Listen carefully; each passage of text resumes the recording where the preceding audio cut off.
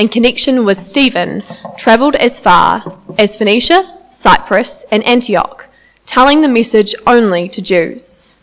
Some of them, however, men from Cyprus and Cyrene, went to Antioch and began to speak to Greeks also, telling them the good news about the Lord Jesus. The Lord's hand was with them, and a great number of people believed and turned to the Lord. News of this reached the ears of the church at Jerusalem, and they sent Barnabas to Antioch. When he arrived and saw the evidence of the grace of God, he was glad and encouraged them all to remain true to the Lord with all their hearts. He was a good man, full of the Holy Spirit and faith, and a great number of people were brought to the Lord. Then Barnabas went to Tarsus to look for Saul, and when he found him, he brought him to Antioch. So for a whole year, Barnabas and Saul met with the church and taught great numbers of people. The disciples were called Christians first at Antioch.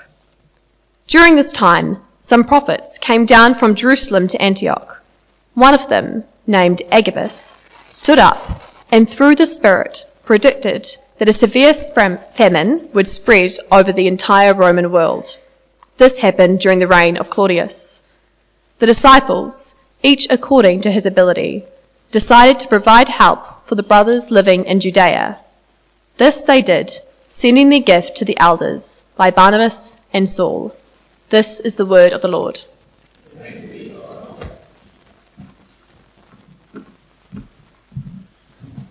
Thank you, Miriam. Let's pray. Heavenly Father, it's so lovely to sing your praises this morning with brothers and sisters in Christ. We're so thankful for who you are and what you've done. We're so thankful for the privileges we have in this country at this time to, in freedom and without concern, come together to worship you, to hear you speak to us. And now, as we spend some time thinking on your word, we ask for your Spirit to make that word not just heard in our ears, but felt in our hearts and change our lives. And we ask this in Jesus' name. Amen. Well, I wonder whether you heard that reading and thought today that the passage is a bit ho-hum. As we've been back in Acts, we've seen some incredible things. We've seen Saul, this enemy of Christians, become a Christian. We've seen Cornelius, the first Gentile, become a Christian. And this section can seem a little bit like filler. It could seem a little bit like just a summary of what's gone on without some of the action or the pathos of many of the passages. And I must confess, I felt like that a bit myself at the beginning of the week as I looked at it and thought, really, is this what we're doing? Could I not have joined it up with another more exciting section or something like that? But one of the reasons I think I'm still a Christian after many years is the way that the Bible continues to instruct and challenge and teach, even in the places where you don't see it immediately. You're aware at times as you study the scriptures, this can't just be human wisdom. There's too much there. There's incredible things. And this week, although at first I thought it looked like filler, I've come to think, well, not only is there good stuff in here, it's very timely for us. Because what's going on in this passage is a new church starting up. You could call it perhaps the first church plant post-Jesus. Outside of Jerusalem, at a time when, as St. Stephen's we just mentioned, we're about to start a new stage of our church journey. We're seeing a church begin in Antioch. And Antioch, if you don't know the geography of the time, Antioch, there's a number of Antiochs, but this particular Antioch is the major Antioch. So in the area in that time, you've got Rome, which is the biggest city, you've got Alexandria, then you've got Antioch, which is really number 3. It's about 300 miles north of Jerusalem. It's a place, as you can imagine, because this is always the case with big cities, it's a place that was well known for pagan worship and for sexual immorality. But here we're going to see Jesus start to make a difference in this place. And at a time when we're thinking about our church life and what things are about, very timely. But let me just set the scene. Remember, if you were here last week, the thing that we saw more than anything else was that Jesus is for everyone. Because we saw Cornelius, this Gentile, non-Jew, become a Christian. And Cornelius showed us two things. One, we saw that no one is too good to need Jesus. Because Cornelius was an upstanding citizen. He was a devout person who feared the Lord and prayed, but that wasn't enough. He needed Jesus. So no one's too good that they don't need Jesus. But we also saw that no one is so bad that Jesus isn't for them.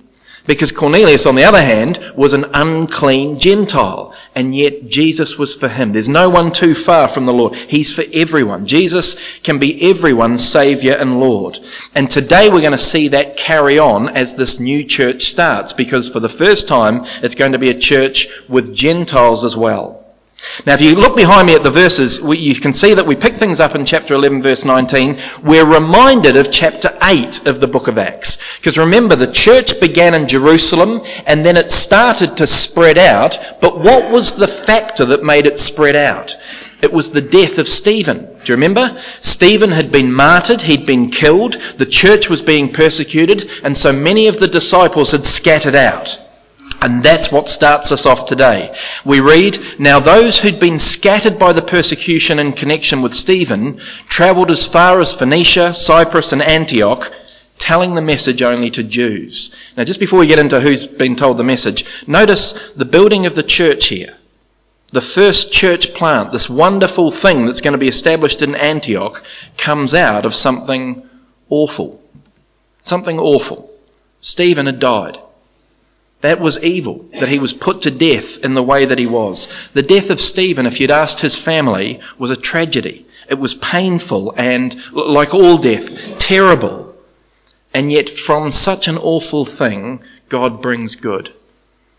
This world is a terrible place if you think there is no God and you're only left with the evil, or you think it's all just up for grabs. We live in a world, and we should be so thankful that even out of the evil, God can bring good, even if we don't know how.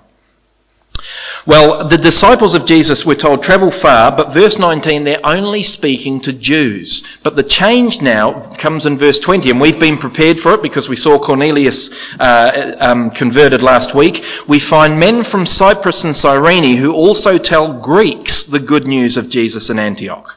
So this is incredible. Jesus is going to start making a difference in the lives of Gentiles in this place, Antioch, so far away from Jerusalem.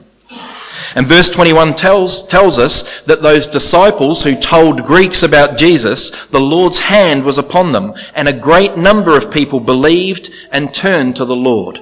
So what we're going to do as we go down, it feels a little bit bitty this morning, but we're going to read through the verses, and as we do, I'm just going to draw out three things that I think we see about this new church, this church plant. And I'll leave it for all of us to think about how those three things could apply to us in our situation today. And the first thing you see this morning in this church plant is it's got a simple strategy. A simple strategy. Today you could be forgiven if you were starting a church or doing a church plant or something. You could be forgiven for thinking that the most important thing a church needs is brilliant leadership. So you've got to train the leaders specifically. The leaders have to be assessed by certain other groups. They need to be focused on, or you need really well-known leaders so that people can have confidence and go and see them. Or you might think that what you really need is money. You need to have a cash flow so that you can purchase land or buildings or get things up and running or pay staff or those sorts of things. Or that you need to be part of a denominational structure. Or that you need a 5-year plan, a clear 5-year strategic plan. But what do we see here? This new church, this church plant is begun by who? Nameless Christians. I'm glad no one shouted out a name then, because I would have said wrong. Nameless Christians. It's not done through the apostles. It's not done by Peter or by Paul. It's not even the result of Philip, who went to Samaria, or Barnabas, who's going to come in a few verses' time, who will help it grow. It's planted by unnamed disciples who'd scattered after the killing of Stephen. But we can see more than it was just planted by no names. It was done with no strategy. Well, there is a strategy, but it's just not the high-powered one you might think. What's their strategy? Verse 20. Speaking. That's their strategy. Perhaps not as finely tuned as you might have hoped. Perhaps not as complicated as we might have expected. Their strategy, verse 20, was telling people the good news of Jesus. That was what they did. They were gossiping the gospel. That's what they were involved in. And I point this out because I worry that we're in the Christian circles today, we're going down the line of business principles taking over Christianity, or church growth philosophies being seen as essential in people's mind instead of just helpful. This church that we read of seems to have had no long-term strategy. They weren't experts in branding. They didn't seem to have a master plan. They didn't even have other examples to follow. We don't know of any cash reserves or denominational structure, or they told people about Jesus. That's what they did. They told people about the one who is Saviour and Lord. And I'm not saying there's anything wrong with those kind of things. Plans and strategies and all those things can be good. But you've got to keep the first things first, don't you, when you're church? You've got to keep the essential things essential. Nothing's more important than telling people about Jesus. I hope we know that and live that. I hope as we begin, in one sense, a new phase of our church life, this is the key thing first and foremost. They had a simple strategy. A simple strategy. Let's keep going through the passage, and we see that with the church that's now been brought to life and is growing, we're told the Lord's adding to their number, news of this reaches back home to the home base of Christianity, which back then was Jerusalem. And so the Christians in Jerusalem send one of their best, Barnabas, out to Antioch to see what's going on. And have a look what it says, verse 22. News of this reached the ears of the church at Jerusalem, and they sent Barnabas to Antioch. When he arrived and saw the evidence of the grace of God, he was glad and encouraged them all to remain true to the Lord with all their hearts. He was a good man, full of the Holy Spirit and faith, and a great number of people were brought to the Lord. So here we're just going to pause again and see a second thing. We've seen a simple strategy. Secondly, we see a brilliant Barnabas. I love Barnabas. I don't know what you think of him, but I love him. I love what it says about him here, and I love what it says about his ministry here. Remember, this is not the first time we've met Barnabas in the book of Acts. When did we meet him first? Anyone remember? With Saul, we do, but we actually meet him before. We meet him back in chapter 4 where we find out his original name. What was his original name? I'll give you $1,000. No. Just sounded like no. Joseph. We're told that back in chapter 4, Joseph is his original name. We're also told which tribe he comes from. He comes from the tribe of Levi. He's a Levite. We also find out that he gifted a field that he owned and brought the money to the apostles. He laid it at the apostles' feet, if you remember. And then we're told his name, the name that he becomes known as, Barnabas, which means son of encouragement. If you're going to be given a name, that's a good name to be given, isn't it? Because you're an encourager. You're a help to other people. So this is Barnabas. But we did also, you're right, hear about him when Saul became a Christian. Because when Saul finally went to Jerusalem, the apostles didn't believe. This is the guy who was involved in persecuting Christians. But it was Barnabas who stood up for Saul with the apostles. So I want us, as we think about a brilliant Barnabas, I want to look at some of the key phrases used about him and his ministry, because that will help us think about what we should be like and what our ministry should be like. In verse 23 it says, Barnabas saw the evidence of the grace of God. I love that descriptor, because lots of people don't see the grace of God.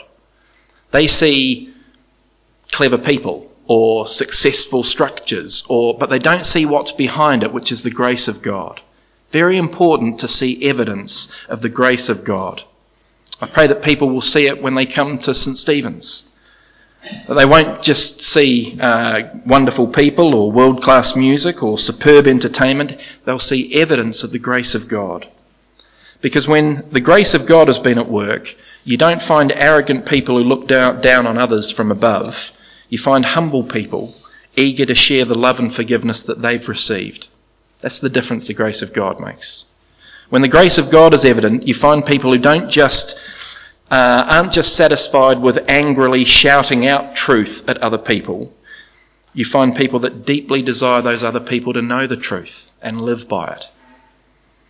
When the evidence of the grace of God it's less about people shining and more about people serving.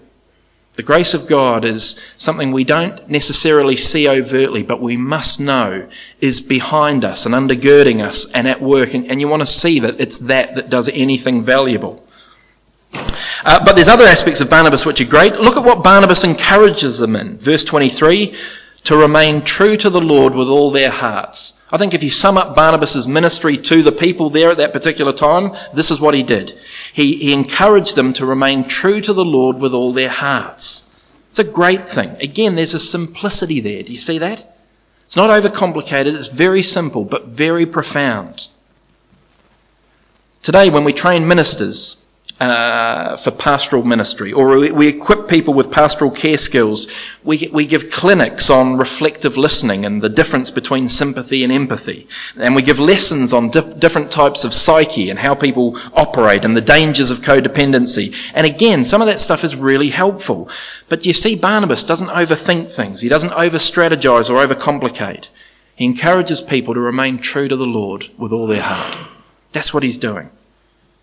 And that's a great thing to have in mind. If you're going to do pastoral care with people, and all Christians do pastoral care as we meet with one another and hear from one another and pray with one another, that's a great thing to keep in mind. I just want them to remain true in the Lord, in heart. And he doesn't do it aggressively or manipulatively. We're told he does it encouragingly. It's great pastoral advice to keep in mind. Because sometimes when you're really struggling with God, if you're in the middle of a situation where you really are finding things difficult, what we go to is wrestling with theological questions or painful self-examination, or when perhaps all we should do is just try and remain true to the Lord. Much simpler, much more basic, but just keep trusting, keep obeying. Just taking one step after the other, because sometimes it's too hard to think and sometimes it's too scary or too confusing to look far ahead. Just remain true to the Lord. Barnabas does a wonderful thing here. Wisdom. That may be something you need to hear today. Don't overcomplicate things too much and just remain true to the Lord. Seems much more manageable, much more. Or you may know someone today who needs to hear just this advice because they're finding things so difficult. Just remain true to the Lord. But there's more about Barnabas that it says. In verse 24, it continues to describe him in wonderful ways. And you might think that the descriptor of full of the Holy Spirit and faith is the great one. And it is great. I don't want to minimise it. But it's the other bit I want to point out. It says that Barnabas was a good man. A good man. Now that doesn't sound like much at first, I don't think. Nice, he's a good man, but it's not fantastic. He's not a great man. He's a good man. But this is a very significant description in the scriptures. The importance of the word good. I think we think of it differently. Back in 2001, there was a very famous book on business management that came out, and the title was From Good to Great. From good to great. It sold over 4 million copies. It was seen as the kind of a change in the way that business management was done. And the book was looking at how companies could go from being good to great. And it looked at some of the elements involved and that kind of thing. But that's the thinking, that good is okay, but great is fantastic. Not in the Bible. Not in the Bible. In the Bible, good is top of the line. In the Bible, good is great. I think I'm right in saying, I didn't do all the investigation on this, so you can come and challenge me afterwards. I think I'm right in saying there's only 2 people in the New Testament described as good. Both are called Joseph. Joseph of Arimathea and Joseph, known as Barnabas, here. There's only 2. Because when the word good is used in the Bible, it's usually used in reference to what? God. Think of creation. God looks at whatever he's created and it is good. Why is it good? Because God did it and it's as he intended it to be. The only thing not good in creation is the man being alone, because that's not how God intended it to be. Good means God's made it and it's as he intends it to be. When they go to the New Testament, when the rich young ruler goes up to Jesus, he calls him good teacher. And what does Jesus say to him? Why do you call me good? No one is good but God alone. So good is great when it comes to Christianity. Good is top of the line. Barnabas, we're told, is a good man. I pray that would be something that you and I would aspire to be known as a good man, to be known as a good woman. Be good. We don't often talk about this that much. It's kind of basic. It's 101. But I'll ask you this one. Are you good as God intends? Don't do bad stuff. Do good stuff. It's not rocket science. Again, there's a lot of simplicity in these verses this morning, isn't it? Barnabas was a good man. Will we be? Today would be a good day to ask yourself, am I a good person? And more importantly, to ask the Lord to help you if you're not. And the good thing is, the scriptures tell us, the Lord will help us if we ask. If we seek him, he will help us. So today might be a good day to ask the Lord to help you to stop doing certain things. You might ask the Lord to help you stop your tongue, because you use your tongue as a weapon and other people are left in the wake of it. Or to ask the Lord to help you stop the way you use your eyes, because your eyes wander to things that they shouldn't be wandering to. Or to get the Lord to stop your thoughts, the way you think in different situations. Or to stop your temper. Or to stop your selfishness. Or to stop your greed. Today would be a good day to stop that. And to be as God intends you to be. Or it may be that you want the Lord actually to help you start certain things. It's not so much just about stopping, but to start doing things. You want to ask the Lord that you would be a better friend to the person who needs you. Or a better mum or dad, or a better husband or wife, or son or daughter. Or perhaps you need to start getting into the Word more, or spending more time in prayer with the Lord. Maybe you need to start meeting up with younger Christians to encourage them and set them an example. Be a good man or a good woman. Barnabas was a blessing to this church because of what the Lord had done in him and because of how he served them. Don't strive to be great. The whole world wants to be great. For Christians, we want to be good. We want to be good. So you've got the grace of God that Barnabas can see and recognise. You've got the encouragement to remain true to the Lord. You've got being a good man. This is brilliant Barnabas. So that's the second thing. So we've got a simple strategy we see, a brilliant Barnabas. We'll keep going through the verses. Barnabas obviously realises he needs some help because this church is growing, to disciple and to strengthen the church. And so in verse 25, he looks up an old friend and he gets Saul and brings him in. I love that too, because there's humility there. I can't do it on my own. Sometimes it's be quite nice to be needed by everyone and things, but no, we want the church to grow. We'll bring in more help. He does that. And they spend a year with the church doing what? Teaching. Because that's the key aspect of any church. There's lots of important elements to a church. We want good music and we love high quality programs and safe creches and things like that. But good teaching will always be the thing that over time strengthens a church fellowship and keeps it strong. That's what they were doing. And then we're told in verse 27 of some prophets coming down to them from Jerusalem, and one of them, with the great name Agabus. Agabus predicts a severe famine coming, and the passage ends where we see that these believers, this church now, don't just care about themselves, but they care about other believers, because they practically look to support and give to the brothers and sisters back in Judea, back in Jerusalem especially. But it's the piece of information that Luke, the author, gives us in verse 26 I want to finish with as the third point today. We've had a simple strategy. We've had a brilliant Barnabas. The third one is a nice name. A nice name. I should have done better than nice, but I was trying to keep alliteration going, and I think I failed. But I want you to see what I mean. A nice name. The end of verse 26 reveals it's at Antioch that the disciples were first called Christians. Now that's very telling. When you hear that they were first called Christians in Antioch, we know straight away just from that fact, we know a little bit more. Firstly, it shows it was Gentiles that named them. Think about that. There's no way Jews would have named followers of Jesus Christians. Because the word Christian is a bit of a Jewish Latin mix, but it means followers of Christ. But remember, Christ is not Jesus' surname. It's not like he was Mr. Christ. Christ was the title of the Hebrew word Messiah, appointed king. The Jews absolutely rejected that Jesus was the Christ, so you would never call followers of Jesus Christians. That would have been blasphemous. So it's Gentiles that are calling the Christians, the disciples of Jesus Christians. So it's Gentiles that named them. Other things that we can know just from that phrase that they're called Christians, they're getting stronger.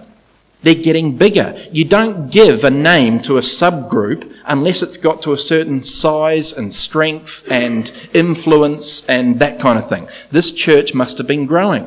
That must have been felt and seen and heard within the wider Antioch community. And so now there's a name for them.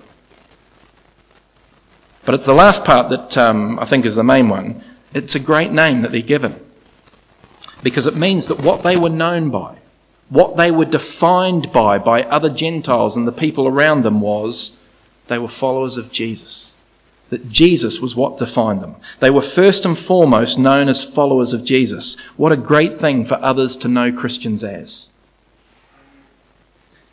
It's made me think this week, how would people characterise us here today? How would our wider community think of us and who we are and what we're about? Would they know? Would they just see us as Sunday gatherers? Is that who we are? Would they see us as Bible bashers? We're pretty good in arguments because we can quote particular scriptures, so we're Bible bashers. Would they see us as moral people, people that do good things within the community? Would they see us, this is a challenge for us, isn't it? Would they see us as homosexual haters? Because one of the defining things that's happening at the moment is a stance we've taken on a certain thing. Or would they see us as Christians, as people who follow Jesus, as people who love Jesus, that first and foremost that's what defines us, and everything else flows out of a love for him as our Saviour and our Lord? I pray that that would challenge us. It's challenged me this week, thinking about that. I pray that it would challenge all of us collectively as a church. It's a nice name. It's more than a nice name. It needs to be stronger than that. But it's a good name. It meant the church was doing a great job because the people around them, knew what defined them, and knew that Jesus was at the heart of who they were. These people followed the Christ. Well, friends, that was the church, the new church plant in Antioch. What about us? Tomorrow, as I've said, we enter a new phase legally. I think tomorrow I'm unemployed. I haven't signed a contract yet. I'm supposed to have signed a contract. But we're in a new phase. We're in a new stage. And we've been very blessed. I said before, we've had a wonderful transition team who's done an incredible amount of work. Work on contracts and constitutions. Legal work and banking work and employment stuff. We've also got another group, not the transition group, but another group who are working on the whole new Anglican structure at the moment. So things that's been done in microcosm there is being done at the bigger level for the kind of new diocese. And there's so much to it. And we're so blessed and fortunate to have very capable people working on all this. Some of them with specialised skills and all of them being willing to use their time and talents in a different way to do this tricky, complicated stuff. And all that stuff is important. But do you see what the church at Antioch reminds us? There's undergirding stuff which is more important. Because the gospel's not complicated. The good news of Jesus is not hard to understand or to live out. The three things we see in this church are simple strategy. That's what it was. Unnamed disciples planting a church by speaking, by gossiping the good news of Jesus. That's what they did. We saw a brilliant Barnabas. We need Barnabases in church life. Barnabas was not a great man, but he was a good man. And he was a good man who encouraged others to remain true to the Lord. And when he looked around, he didn't see the outward, he saw the grace of God that was at work behind. That's what we need in a church. And we saw a good name, a nice name. What defined them to the outsiders was their love for Jesus, their following of Jesus the Christ. More than being just a club or a group of do-gooders or people too holy to be involved with anyone else, what defined them was they followed Jesus. We've got a huge amount on at the moment. I'm so thankful for the way we've been as a church family. But I pray that we don't overcomplicate things. Let's take a lesson from the church at Antioch and ask the Lord to work in us in a similar way that he did in them so many years ago. Let me pray. Father, thank you for the chance to look back and see this church plant in Antioch and to see the wonderful things you did there. And James has already reminded us this morning that you're the same God who does the same things today, tomorrow, forever. We have confidence because of that. Please work within us. Where there are areas where we need to change, help us do it, because we long to be more faithful to you and therefore more of a blessing to the world around us. For we ask it in Jesus' name. Amen.